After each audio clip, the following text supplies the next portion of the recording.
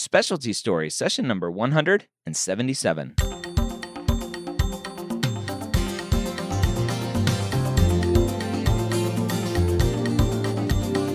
Whether you're a pre-med or a medical student, you've answered the calling to become a physician. Soon you'll have to start deciding what type of medicine you'll want to practice.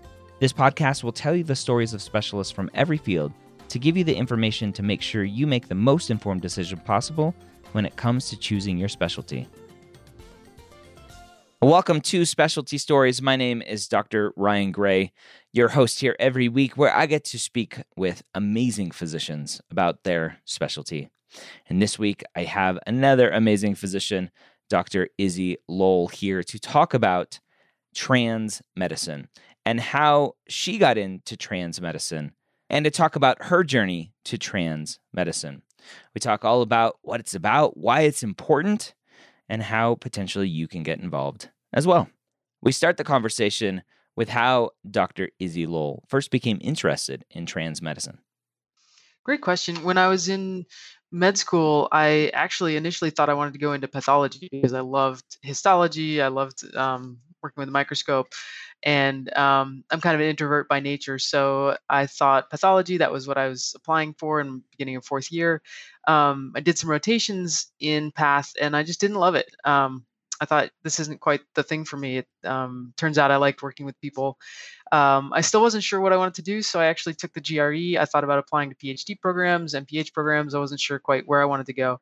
And then I just kind of took stock very late, like October of fourth year, and thought, what do I really want to do? And it all came down to why I went to med school in the first place, which was to help people. And I chose family medicine at that time because it was the specialty most in tune with public health and with helping people on kind of a broad scale, not just one cog at a time trying to help people, which I think is very valuable. But to me, that felt frustrating to be trying to treat one tiny thing right here in front of me when there's such huge things that we could be working on kind of nationally and globally. So I chose family medicine for that reason at the time, and then turned out I did something completely different with it. But I still think that public health is critically important to the field of medicine. Yeah. And then specifically transgender medicine, where does that come into play? Why do you have a passion for treating transgender patients? Yeah, so I identify as a lesbian, and my gender identity is sort of, I would say it's complicated, but I use she, her pronouns. And I always thought that I've always been frustrated by unfairness and sort of poor representation. And in medicine, certainly when I was going to med school, over a decade ago, there was very little taught about LGBTQ medicine. I think that's improved in a lot of places now, but there's still room for improvement.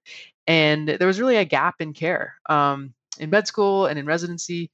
And then when I finished residency, I moved down to Atlanta, Georgia, and took a job teaching at the Emory Family Medicine program. And still, there was nothing, kind of not really any focus on LGBTQ medicine, certainly not transgender medicine. So when I was there, about a year in, I said to the administrative folks, I think we need a trans clinic. And they said, that's great, but there actually aren't any trans patients in Atlanta. And I said, I think there are. I think we just don't hear about it because we're not very friendly.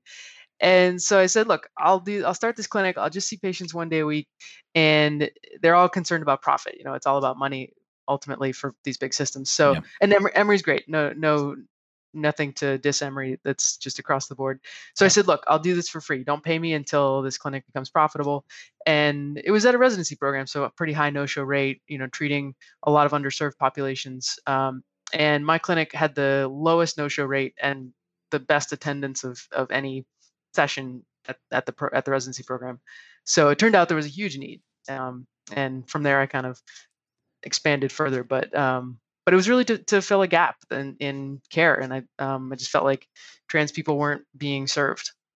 So let's talk about that, right? So I think a lot of students listening to this, right, we have to assume kind of normal makeup of our country, very half conservative, half liberal.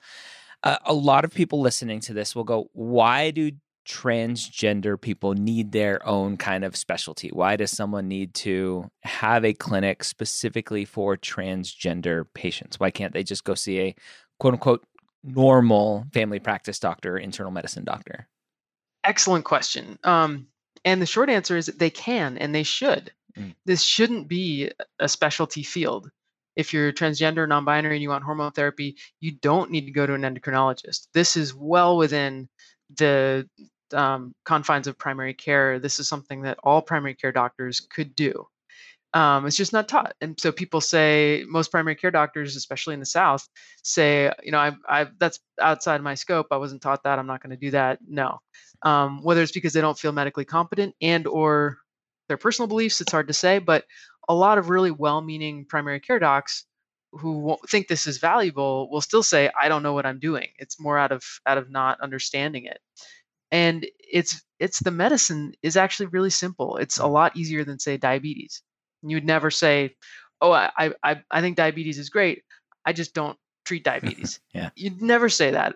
So it's a lot of lack of training. I think, sure, there are a lot of people who don't think this is something that should be done, period, Mm. and that's one thing. But I think much more commonly, people don't know how to provide this care, and so they're sort of afraid of doing the wrong thing and say, you know what, forget, I'm just going to send them to an endocrinologist. Mm. So it's really, the medicine is simple, and I don't think there should be specialty clinics specifically for transgender people. I think this should be like anything else, like thyroid disease. It's about as common as thyroid malfunction and about as easy to treat, frankly, and everybody should be able to go to their PCP and get this care.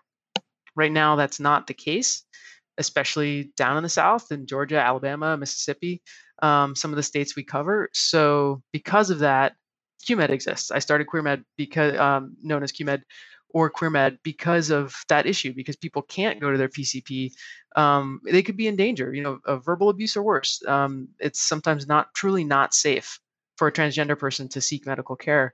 So that's why we exist. We cover now 9, maybe 10 states in the Southeast via virtual medicine, so people can feel safe getting the care that they need.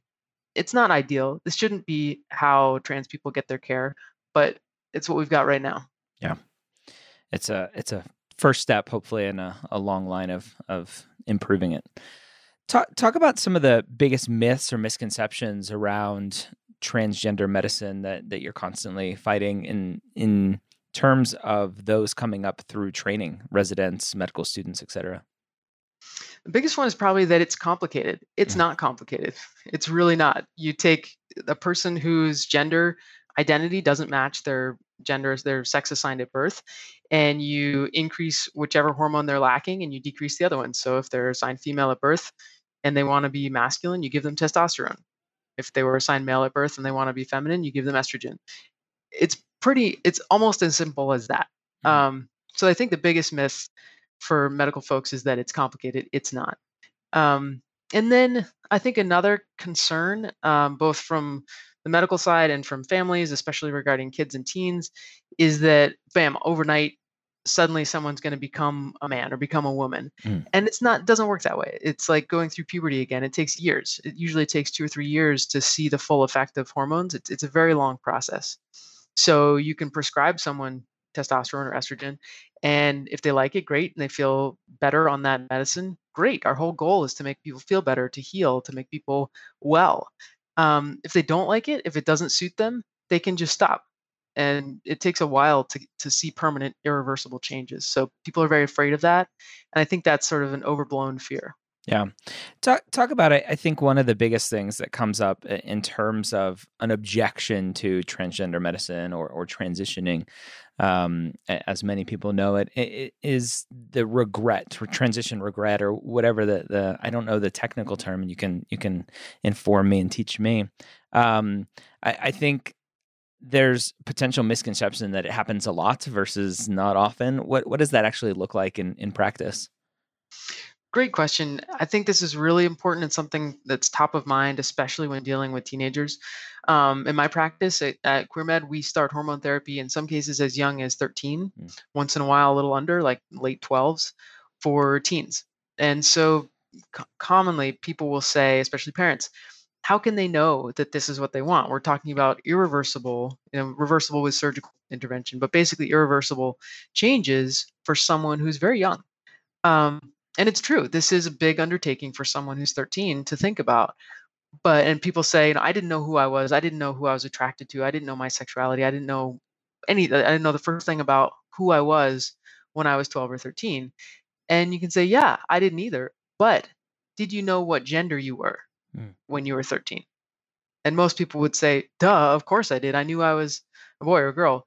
That's not something that we really question beyond the very beginnings of puberty. Yeah. Gender is very solidified. So I take great comfort in that if someone's entered puberty or been through puberty, it's very, very unlikely that they're going to change their mind.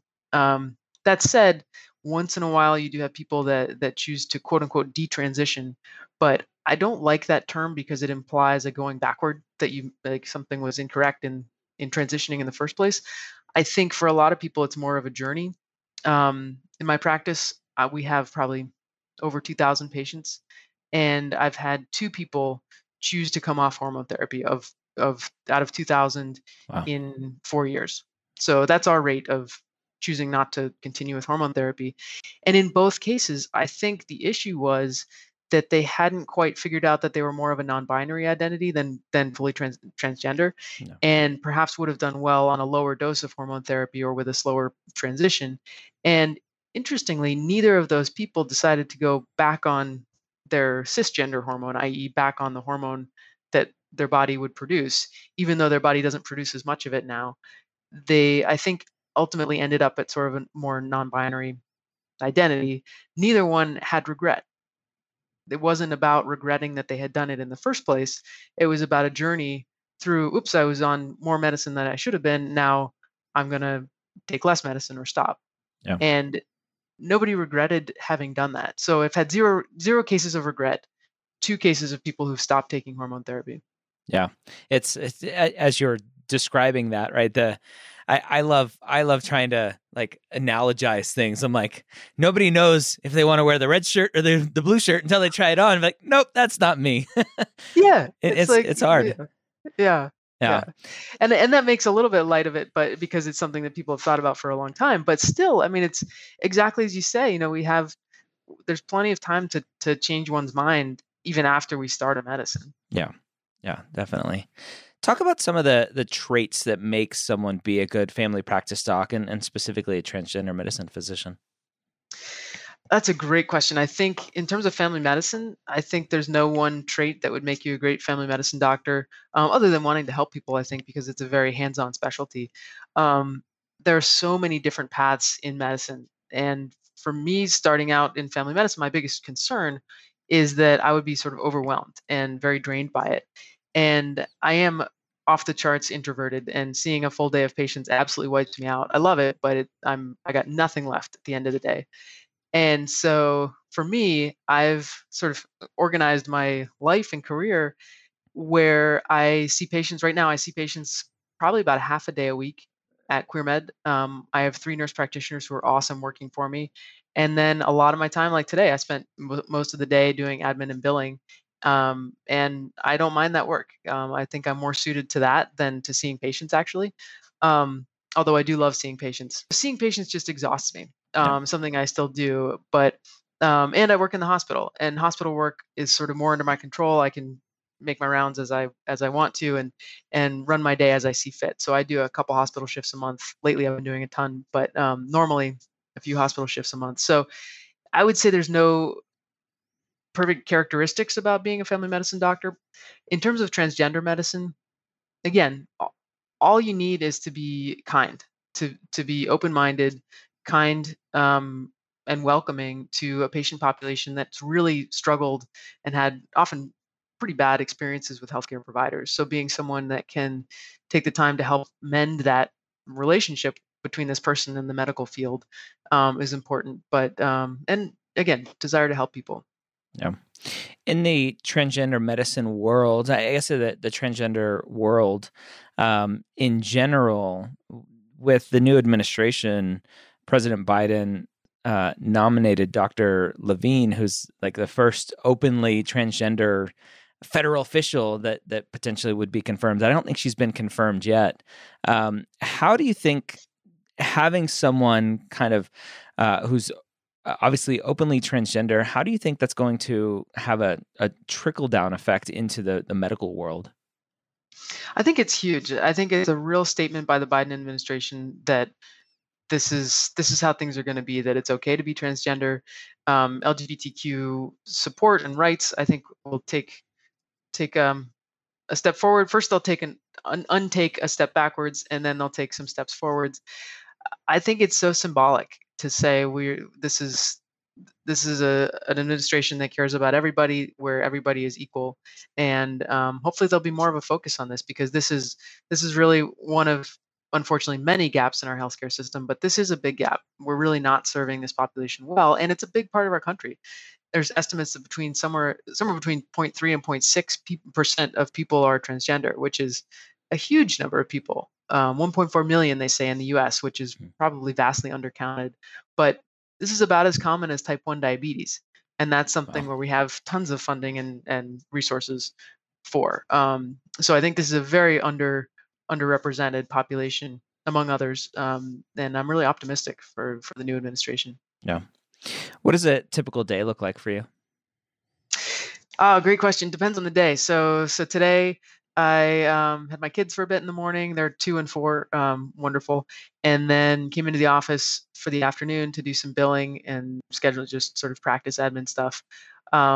Tomorrow and Wednesday, I'm doing some backup shifts at the hospital. They're just completely overwhelmed right now. And thankfully, I got my vaccine, so I'm doing sort of the COVID floors tomorrow and Wednesday, and then Thursday afternoons I do. That's like my designated time to fight with insurance companies. So I do a lot of billing on Thursday afternoons. That's like, toward the end of the week, it's like fight with the insurance company all day, and then I get to go home and have a beer. It's almost Friday. And then Fridays are just kind of mostly at home again with the family. Sometimes I work hospital shifts. There's certain days of the week that I'm open for shifts that I try to keep pretty mellow from QueerMed. Tuesday afternoons I see patients at QueerMed. So tomorrow I'm actually doing hospital in the morning, and then I'll probably see some patients in the afternoon. But yeah, just kind of depends on the day and variety of things. Yeah. Do you feel like with juggling everything, you have enough time for life outside of the hospital and clinic? Yeah, when I first started QueerMed, I was absolutely overwhelmed with starting a business, starting a practice, all the logistics of it, which are incredibly complex. Unlike transgender medicine, starting a practice is really, really, really complicated. So the first year or so, I was just super busy. But now I've got a lot of things on autopilot. I have no staff, so I don't have any administrators or MAs, medical assistants, or nurses or anything. So it's just me and my 3 nurse practitioners whose only job is to see patients. So I do all the rest of the admin and business side of it, and communicating with patients. And then I have an app on my phone that's our voicemail for the practice. So there's just a lot of small stuff, but it's really flexible. And so I think overall, I'd have to count, but I probably work 20 hours a week at QueerMed right now. And have a lot of time. My wife's also a doctor. She has a regular 9 to 5 job, or 8 to 6 or 7, maybe, at a clinic. She's also in family medicine, and she does transgender medicine. It's just one thing among many that she does. She does all the things. She does it how it should be done, not me. But but she's always has to be at work, and so I'm the one that if a kid gets sick at school, I go pick them up. I'm like the fill-in person, and I also get to run this business, which is really fun, and I make more money than I used to at my teaching job, so it's great. Nice. What is the training process to enter transgender medicine? Are there specific training programs, ACGME, fellowships, anything for that right now? Or is it all kind of just go find your passion and do it no matter what? Well, there's some trainings. I don't think there's anything officially through ACGME. There are some training programs like the WPATH, the World Professional Association for Transgender Health, has some training tracks. I've been fairly outspoken against those in the past, and I'll say here briefly, I don't think that training path is really productive. It requires a ton of hours of shadowing and additional work, and I think it's so thorough and exhaustive that it's counterproductive and becomes prohibitive for someone who's in residency training or just out of residency. They're overwhelmed. You don't have time to spend 100 hours on getting this certification. Yeah. I think transgender medicine, like I taught my nurse practitioners came to me without any background in transgender medicine, 2 out of the 3. And I hired them on the spot and said, "I'll teach you everything you need to know." And because they're great people, because they're kind, caring, open-minded, wonderful people, and they can learn the medicine. That's not complicated. So I think it's overly much right now. It's like it should be like thyroid hormone. You have, you thyroid diseases. You learn how to manage thyroid problems, some in med school, some in residency, and then you learn it on the go. You look it up on UpToDate. There's tons of gaps. You can't learn everything in med school and residency. You're always looking up stuff. I look up things almost every day at the hospital. It should be like that, something that you look up and say, oh, here's the labs I should be checking. Here's what I need to watch out for if I'm prescribing estrogen. And then you move forward. There's this fear associated with it because it's such a different thing, that I wish weren't there, that would embolden more people to, within reason, look something up. The UCSF guidelines are great. If you Google UCSF transgender guidelines, they have an incredible database and really easy to use. Here's what you need to know. Here's what you need to do. Um, it's like any other thing that oops, I forgot I wasn't paying attention that day in med school. How do I dose vitamin D? You look it up. It's the same thing. Yeah. Yeah. Talk about, for the future pediatrician listening to this, and even internal medicine family practice doc, for someone later in life, how can they make sure that their practice is set up in a way to support their patients? Obviously, I think most people know that suicide rates among transgender patients is astronomically high. How do we get to those patients sooner, make them feel comfortable to open up to their providers? That's a really good question. I'd say there's some really complex answers about how to make your practice super trans friendly, but the basic answer that I would give is simple things like asking, "What's your preferred name? What gender pronouns do you use?" That question alone, "What pronouns do you use?" is hugely it stands for so much more than that simple question. To someone who's not transgender, they say, "Oh, that she, her, what? That's an interesting question." But to someone who's trans or non-binary, especially if they don't have a lot of support systems, that's a huge cue that says, I get this. I know about gender. I know that your gender may not match your sex assigned at birth or your body. Like, I'm aware of that. I'm a safe person to talk to about that. It really says more about the person asking the question. If that's, say, on your intake forms, preferred name, gender pronouns, sex assigned at birth, separate those things out. That is a cue to someone who might not feel comfortable otherwise talking about it, that, oh, this is a safe space. For the future pediatricians, again, listening to this, and family practice docs, the primary care docs out there, what do you wish they knew about transgender medicine, again, to help their patients and help you in the future do your job? Again, just that it's not that complicated. I mean, anybody in the southeast region of the United States can refer patients directly to us, as we cover basically everything from Mississippi to Kentucky, West Virginia, that whole quadrant of the country.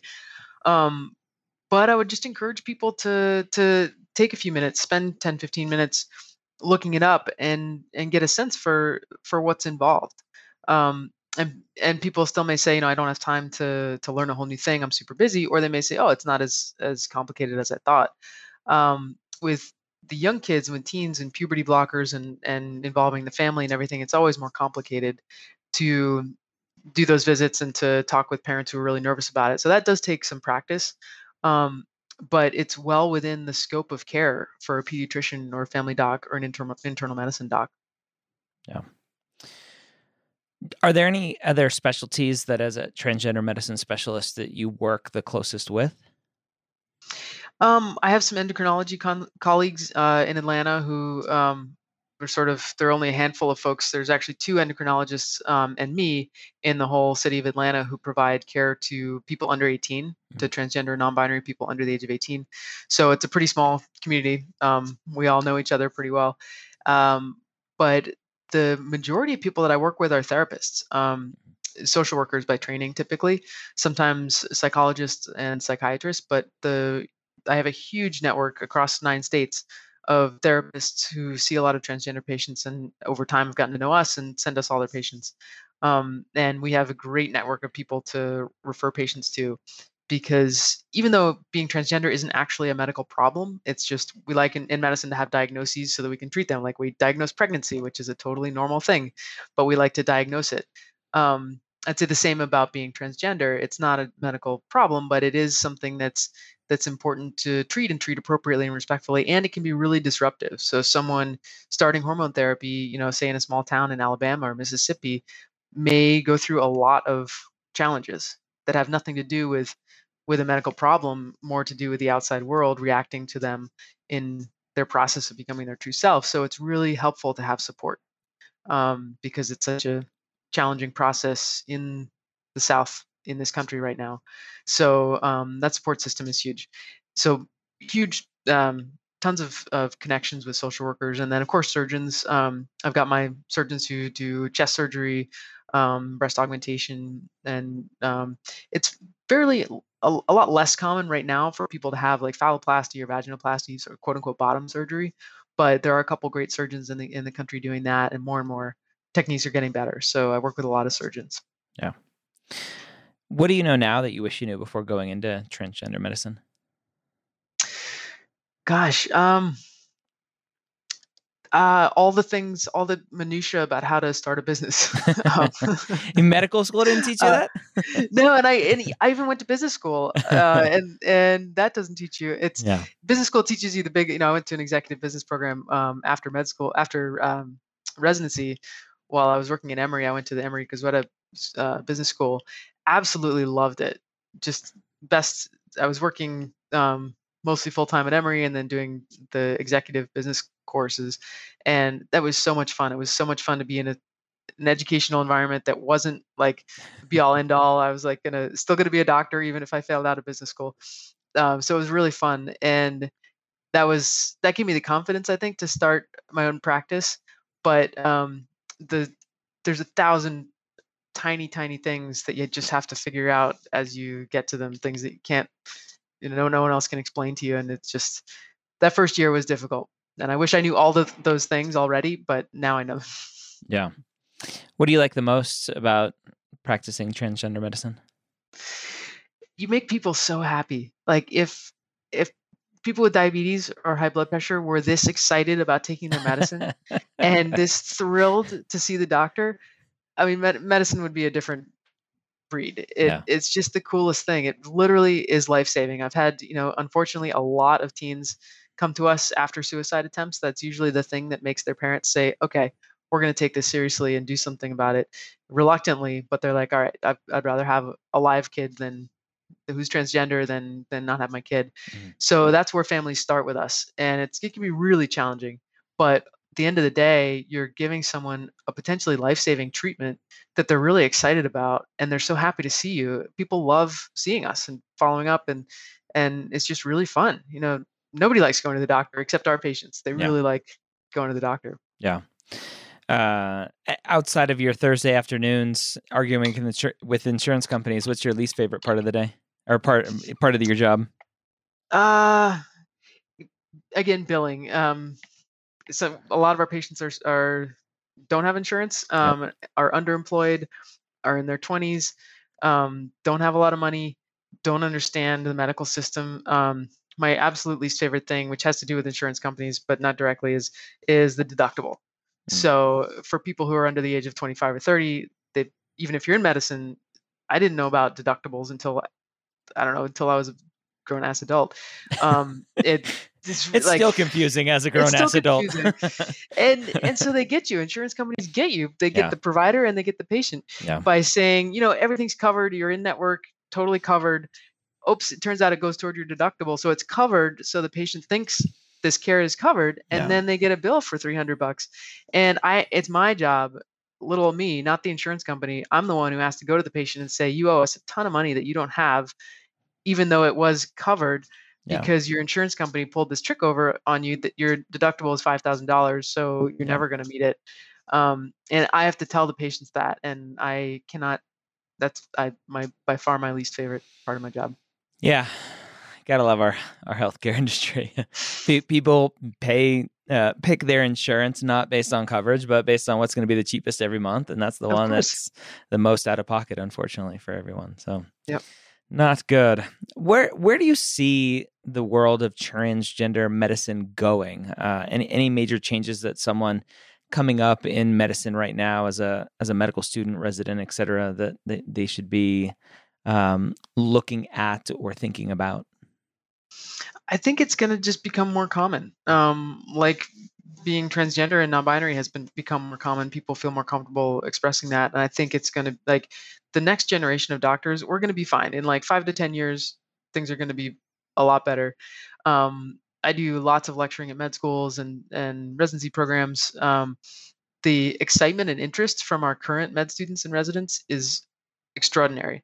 So I think if they can get enough support to feel confident doing this, or to just say, I'm going to do it. I'm going to figure this out, and I'm just going to do it, um, one patient at a time.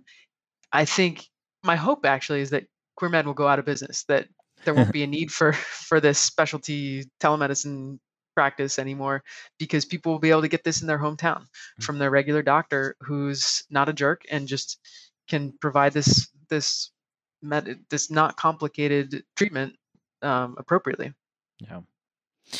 Any last words of wisdom for the student listening to this, or resident listening to this, for their journey potentially to check out transgender medicine or to incorporate safer practices in their practice for transgender patients?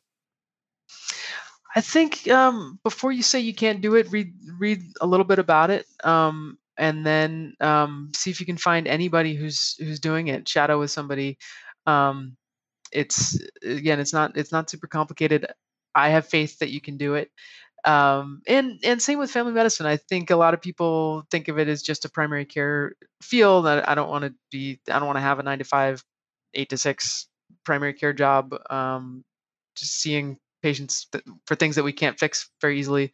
Family medicine has so many different opportunities in it. You can do all sorts of different things and really choose a path within that broad specialty, to meet your needs and to be exciting professionally. All right, there you have it. Again, Dr. Izzy Lowell talking about her journey to trans medicine and taking care of trans patients. Very important discussion that it's very interesting, right? She even mentioned that she hopes that there's no role for specific trans medicine physicians in the future. It should just be part of normal patient care. If you want to learn more about trans medicine, the Endocrine Society has some information at endocrine.org. Have a great week. We'll see you next time here on Specialty Stories.